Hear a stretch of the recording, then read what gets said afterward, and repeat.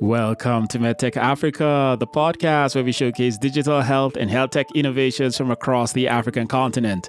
My name is Sam Oti, and I'm delighted to be your host. In today's episode, we will be talking about a prevalent yet overlooked health issue that affects numerous African women. The topic of discussion is urinary incontinence, a condition that is causing significant social and emotional distress among many African women. So joining me today are two public health experts, Jessica McKinney and Laura Kaiser, who have dedicated a significant portion of their careers to finding solutions for urinary incontinence and related pelvic floor disorders across Africa. We will explore the challenges and opportunities for tackling pelvic floor disorders in the continent, and we will also delve into their groundbreaking work on the development of a promising medical device that is designed to address urinary incontinence more effectively than other currently available treatment options. Thanks for joining us, and do enjoy the conversation.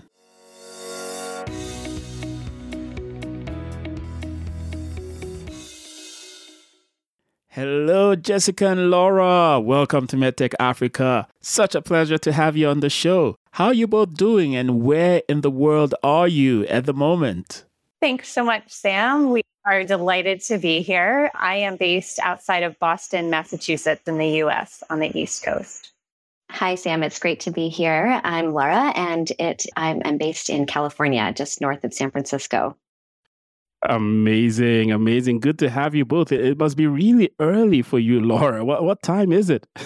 It's 7 a.m., so not too early. Wow. Okay, not too early, but that's some commitment. Thank you so much. And then thanks to you too, Jessica. I know it's 10 a.m. where you are, but still, it's morning, it's evening where I am. So my day is ending, but still have a bit of energy to get this going. So let's dive right into it. You both have a very interesting story about how you ventured into women's health and rehabilitation in Africa.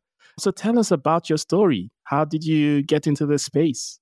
Sure, I'll get started. So I began working really in the global health sector early on in my career and was drawn to the field of public health, trying to figure out how that intersected with my clinical work in physiotherapy and rehabilitation. I spent about 2 years living and working in the eastern part of the Democratic Republic of Congo, working to build capacity for rehabilitation services at a local facility there called Heal Africa Hospital.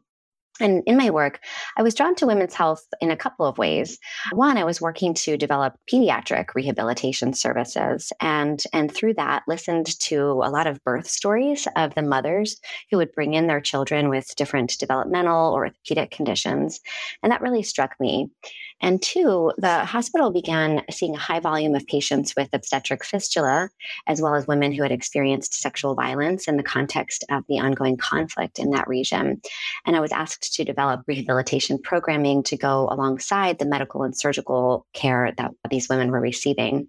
So seeing such a huge need for health and rehabilitation services among all of these women really drew me in and piqued my interest in developing expertise in this field.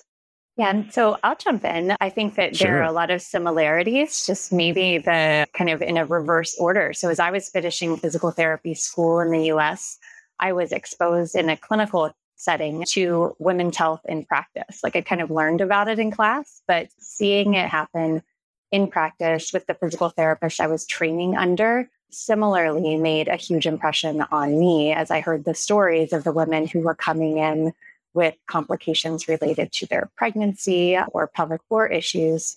And while I realized I had quite a lot to learn, that was just a turning point for me, and realized I would dedicate my career to figuring out how to build capacity in this space. I didn't know that term at the time for sure, but when I look back, it truly is what I set about to do. A few years into my career, I opened a practice in the Boston area in 2004 and was really focused at that point on building community-based capacity for women's health and pelvic health rehabilitative care. And about 5 years after starting that, I was aware of always having had an interest in global health and was really waiting for the right opportunity. And it showed up at that time when I was on an international listserv for physical therapists who were interested in practicing in women's health. asking for a PT with that experience to travel to Heal Africa Hospital. And that was sent out really on behalf of Laura and the program that she was building. So that really marked the beginning of our working relationship together some 13, 14 years ago. Wow, sounds like a match made in heaven. And for the audience, you need to check out the cover art of this episode. You'll see Jessica and Laura laughing together. I guess that sort of signifies this amazing professional relationship that you have. So let's get into the details. You mentioned a few times about obstetric fistulas, and in my brief clinical practice, I encountered a number of patients, women mostly from low income, very poor communities, that were living with various pelvic floor disorders, urinary incontinence, etc. And I know just how stigmatizing they can be. But perhaps our audience is not super familiar with this particular problem. So maybe I'll turn to you, Laura, if you can tell us more about this broader area of pelvic floor disorders, which is what we're going to be talking about today. Why do they affect mostly women, and how bad is this problem across Africa? So thanks, Sam, for that question. Pelvic floor disorders are conditions that affect the pelvic organs and the pelvic floor, which includes the muscles, nerves, connective tissues, etc., that provide support to the pelvic organs. So in women, the pelvic organs would include the bladder, the uterus, and the rectum.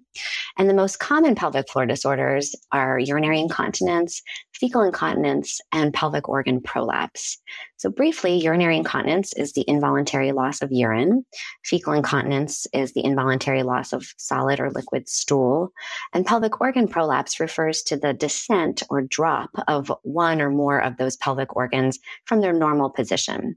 So this drop in position can contribute to problems with bowel or bladder function, as well as a number of impairments in a woman's ability to carry out her normal activities of daily living. Pregnancy and childbirth are the major risk factors for developing a pelvic floor disorder. And so we see these conditions disproportionately affect women.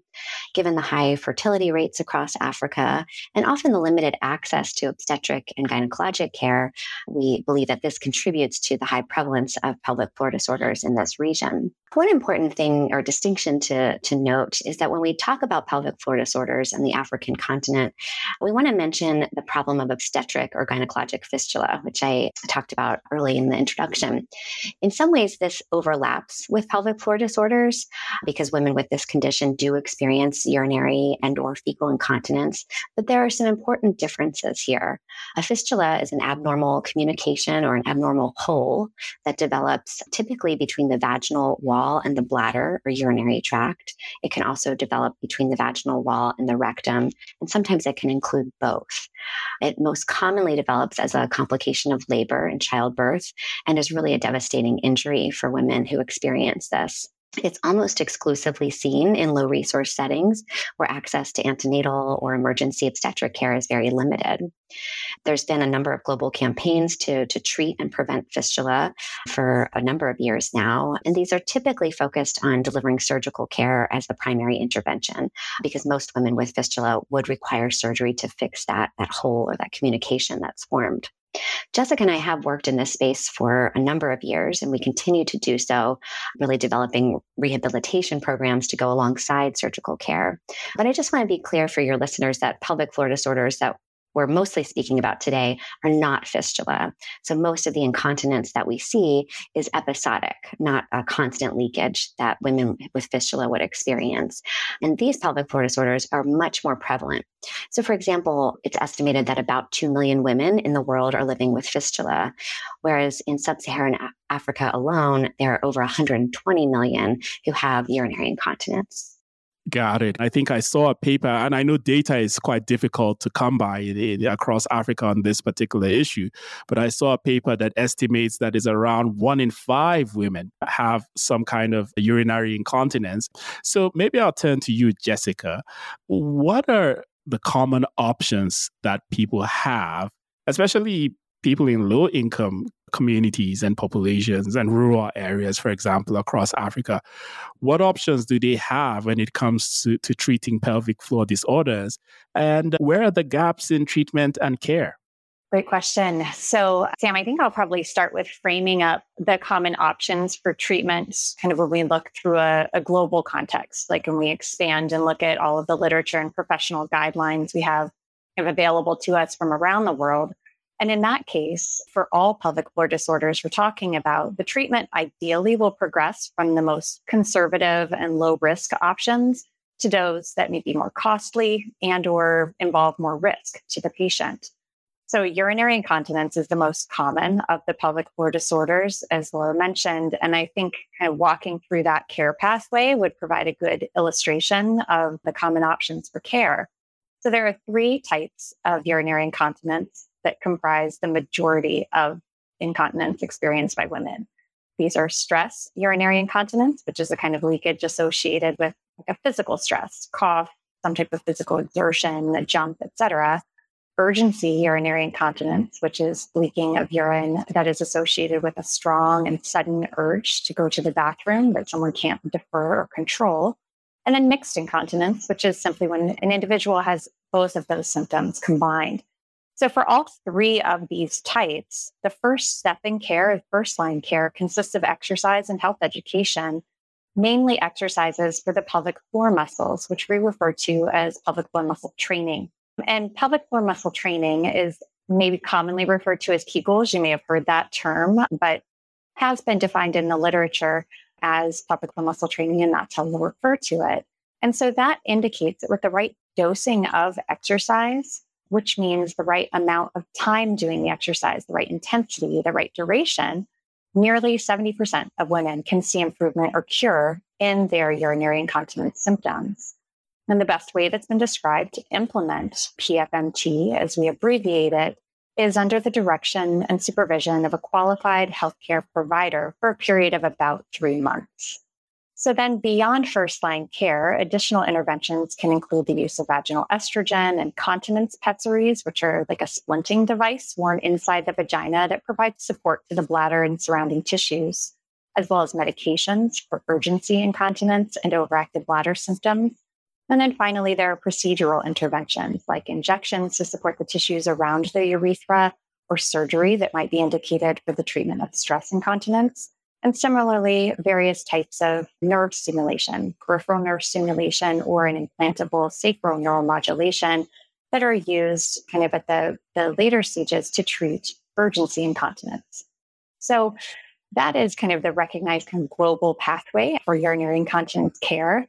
And really everywhere we turn. So all high, low, middle resource settings, major gaps exist at the beginning of this care pathway, such that care seeking is often delayed for a few years from the onset of bothersome symptoms, or even for one's lifetime, such that many women never participate in any type of evaluation or treatment for their incontinence.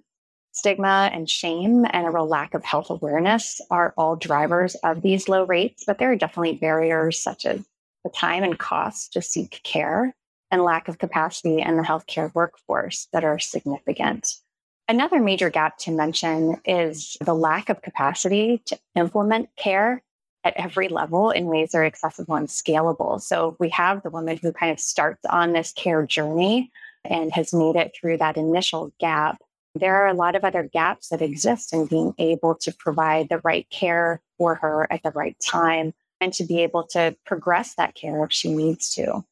And so none of these can really be understated, and they contribute to what we see as a global undertreatment of women with pelvic floor disorders.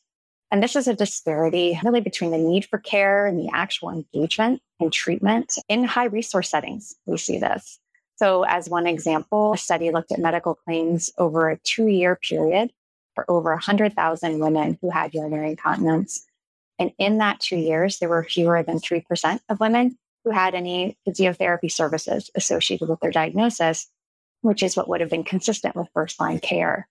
So the disparities between the need for care and actual engagement and treatment are even more pronounced in settings where there are fewer resources for healthcare, such as gross limitations in the healthcare workforce, limitations in transportation to get to and from clinic settings or appointments, and limitations in healthcare infrastructure, including the lack of resources to pay to develop a service line around incontinence care, pelvic floor disorders, and the lack of resources to pay even for an individual's care. What we've seen in the limited research that we have to turn to from sub-Saharan Africa around this, we see documentation of a real willingness to participate in treatment and a desire for treatment, really at all stages of the care pathway. However, there's just a real lack of ability to engage because the capacity has not been constructed and made available. Got it. You've said a lot. And if I'm hearing you correctly, so there is quite an effective way of managing and treating pelvic floor disorders through pelvic floor muscle training, supervised pelvic floor muscle training. But for a variety of issues, whether it's supply side issues in terms of capacity to provide that supervised rehabilitative care, or whether it's demand side in terms of low health awareness, stigma, and other issues, women are generally not seeking care or receiving care for these conditions. But I know that you have done something, or you're trying to do several things actually.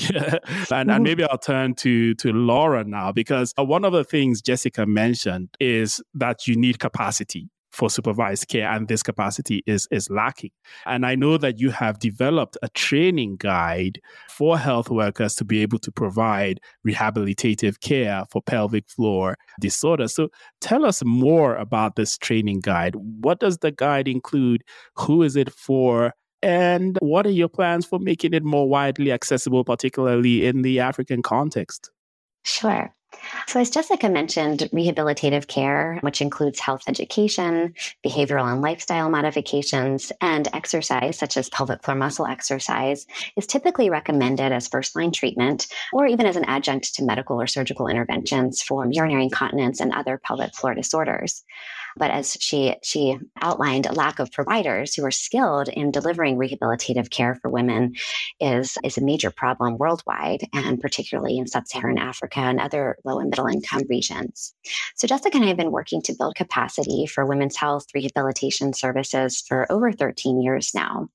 After working with a number of institutions across Africa, including our formative work at Panzi Hospital in Bukavu in the Democratic Republic of Congo, we should develop a comprehensive training guide for health workers with interest in this space. This work was supported by USAID, Fistula Care Plus, Engender Health, and Mama LLC. And the training guide really focused on rehabilitative care for women with maternal morbidities. We did include obstetric fistula, as well as urinary and fecal incontinence and pelvic organ prolapse. The guide is divided into sections, each really with a specific target audience. So, for example, the first section provides accessible health education about pelvic anatomy and function, bladder and bowel function, and sexual function. And our goal here was for this to be used by various cadres of providers, including community health workers, and even to be used directly with patients to help them understand their own anatomy and begin to understand kind of what is normal and what is not normal. There are other sections in the training guide that are geared more towards a more skilled healthcare provider who may be evaluating a woman with a pelvic floor disorder or who may be in need of a treatment protocol for a specific condition. The guide was published open access in 2019, and since then it's been translated into French, Portuguese, and Swahili in addition to the English. And we continue to use this in our ongoing outreach and education initiatives. But our goal is really to see it used also as a standalone resource. And we have actually seen this start to be successful, where healthcare workers around the globe and across Africa have accessed it and applied the relevant concepts to their work in women's health. So this has really helped us to scale up rehabilitative care and to empower local healthcare providers to treat some of these conditions. Our next goal would be to do some updates, and we would love to be able to digitize the training guide at some point, perhaps making some components interactive and just improving the user experience overall. But for now, it's available for free download online. I'd be happy to provide the link to include in your show notes if any listeners are interested in accessing it. Absolutely, absolutely, and I'm going to be sure to include it in the link in the show notes. But my audience might be wondering, but wait a minute, this is a digital health and health tech podcast. So where's the digital health and where is the health tech? Well, hang on, hold on to your seats. I personally have been particularly keen on featuring Femtech innovations on the show because even though they have so much potential to transform women's health, they tend to be neglected and underfunded. And I know in your current role at Axina Health, you're working on an amazing Femtech device that will help women that have pelvic floor disorders. I believe it's called, is it lever or lever? I think you call it lever. Lever, yes. Amazing device. I've seen videos of how it works. So maybe I'll turn to you, Jessica. I know it's still early days in terms of your thinking about how you're going to introduce this device beyond the United States, but tell us everything you can about the device.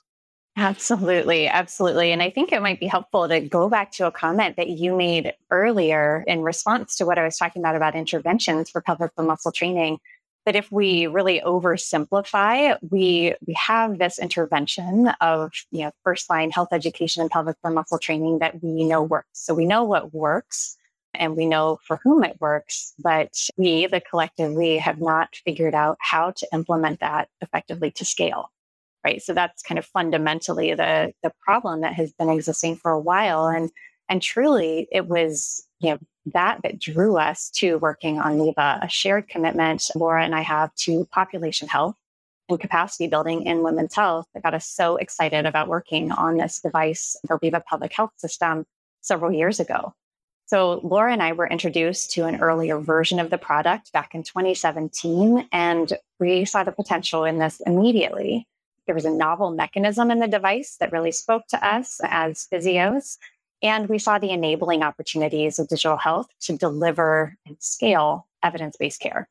So since that time, we've been involved in product development, foundational and clinical research, and education of women in the community and of clinicians. So LEVA was developed in the US and has proceeded through the appropriate regulatory channels to be cleared by the US FDA for the treatment of stress, mixed and mild to moderate urgency incontinence, including overactive bladder, as well as chronic fecal incontinence, which is defined as leakage over 3 months or more, and pelvic floor muscle strengthening in women. So this device is a combination of hardware and software, in which the software component is a smartphone app directing pelvic floor muscle training program, and the hardware components include a small intravaginal wand that houses motion sensors that interpret and provide feedback on what's happening when a woman is using her pelvic floor to do exercises. So if pelvic floor muscle training is the right intervention for a woman, it only works if she does the exercises correctly, consistently, and with enough intensity to lead to improvement in her symptoms. And so LEVA has been designed to address all these components. And the app is really rich with features to encourage participation in the program, to monitor adherence, and track symptom change over time. So a few other points on LEVA is that this current product is a single user product designed for at-home use and is commercially available only in the United States. Our team, broadly speaking, is focused on increasing access in the US market, primarily by working with insurers to achieve widespread reimbursement for LEVA. A key component of this work has really been the clinical data generated demonstrating LEVA's efficacy and effectiveness in treating incontinence. We've conducted and published several studies. Among these are a large randomized controlled trial of nearly 300 women in which use of LEVA led to statistically and clinically significant improvement over an active control group that performed pelvic floor muscle training at home. This was demonstrated at an 8-week primary endpoint, and the results are durable out to a year. One other note on our data is we've published results of 8 weeks of LEVA use amongst a cohort of real-world users. So 265 real-world users of LEVA who also demonstrated improvement in their urinary incontinence symptoms. That's kind of a summary of where that product is right now, kind of as it stands. And that's been several years in development. Amazing stuff. And I think you're sort of being modest because I've read some of those papers and the results are quite outstanding. I think I saw somewhere that said, so it reduced the number of leaks that users had from twice per day to twice. Is it twice per week or twice every 2 weeks? Yes, that's correct. Yes, quite phenomenal. And I see it solves for two problems, if I'm hearing you correctly. One is solving for the issue of people not doing this pelvic floor muscle training exercises properly by giving them guidance and feedback through the app.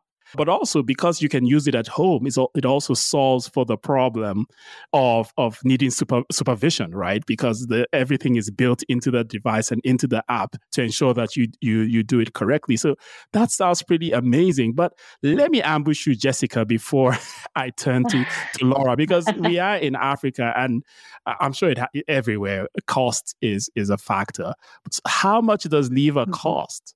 Right, Sam, that is absolutely a question that is on everyone's mind when they get interested. And what I'll say is that right now, our team is really focused on navigating the costs that patients pay through the health insurance system in the United States. It is a very unique market. And so we are actively in discussions with many US payers, so many US insurers, to get them to kind of consider a lot of the gaps that we've talked about in care and in access to care for incontinence, maybe the costs that they're paying to manage that, and the evidence behind LEVA. So the cost that individuals will have to pay is still a little bit to be determined by some of the decisions that get rendered by these plans. What I will say is that the company has a really firm and enduring commitment to making LEVA as accessible as possible, to advocate with insurers and eventually want to see as widespread coverage for women for LEVA as we possibly can achieve.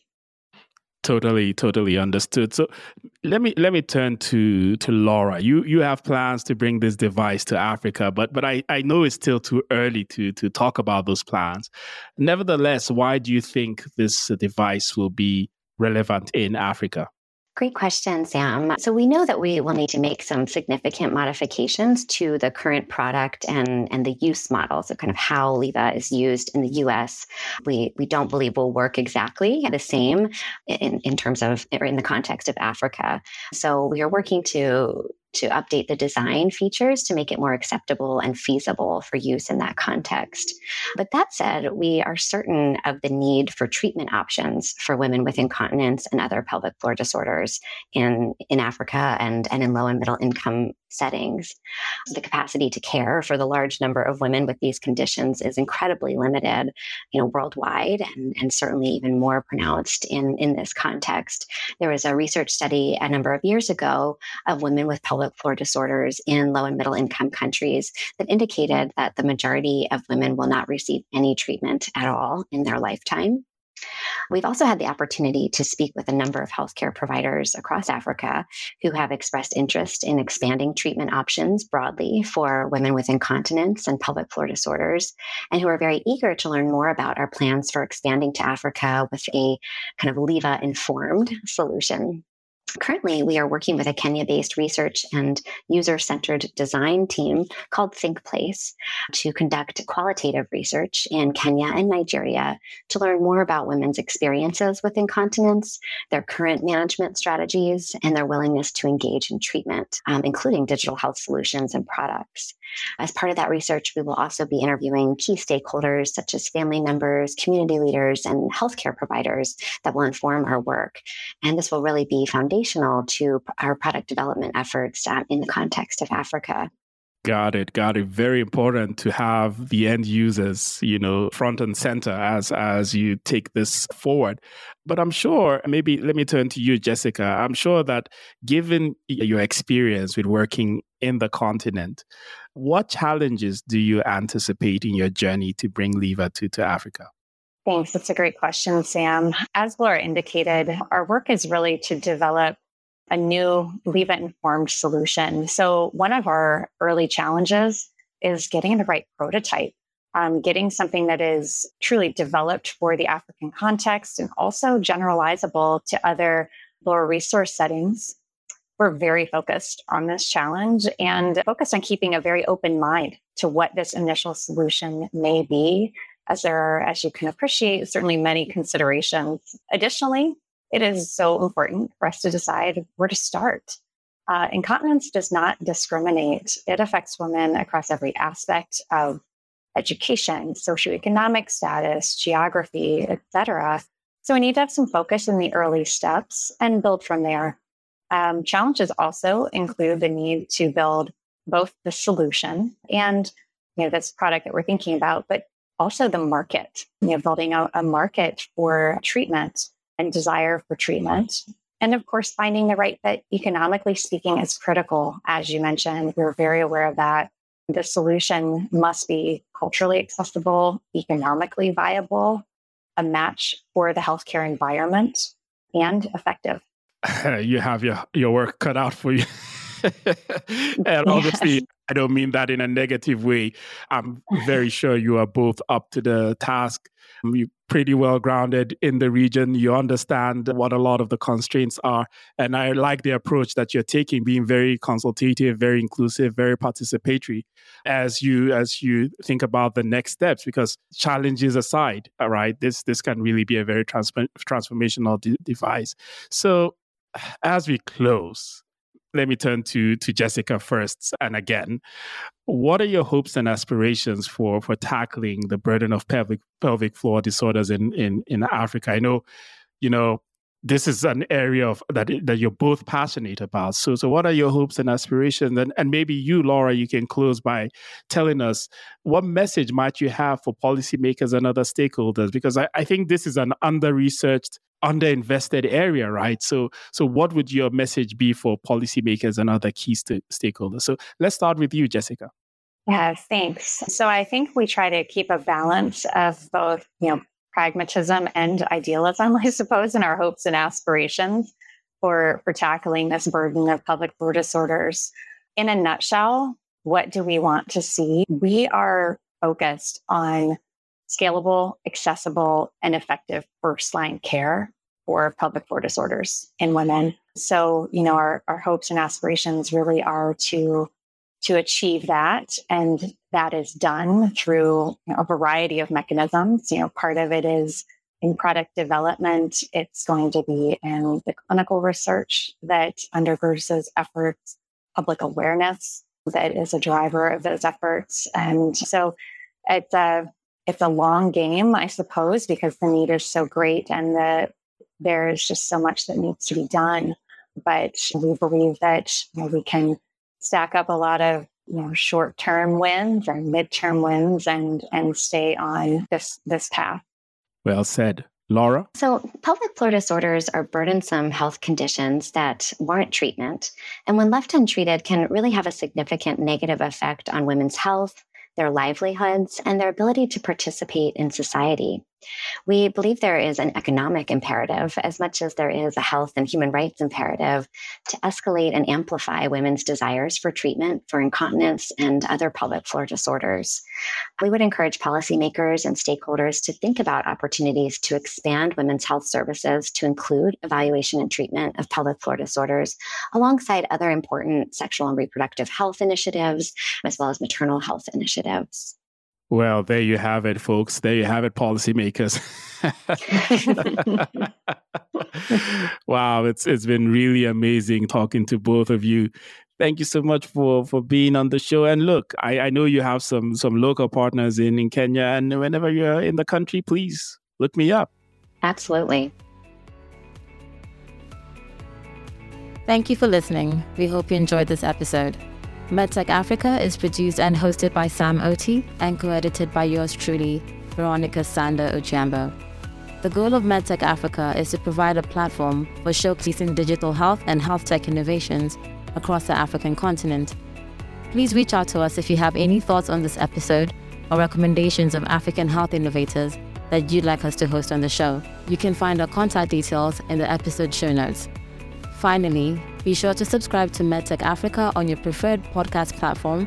And if you have a moment, please leave us a great review because it really helps other people to find the show.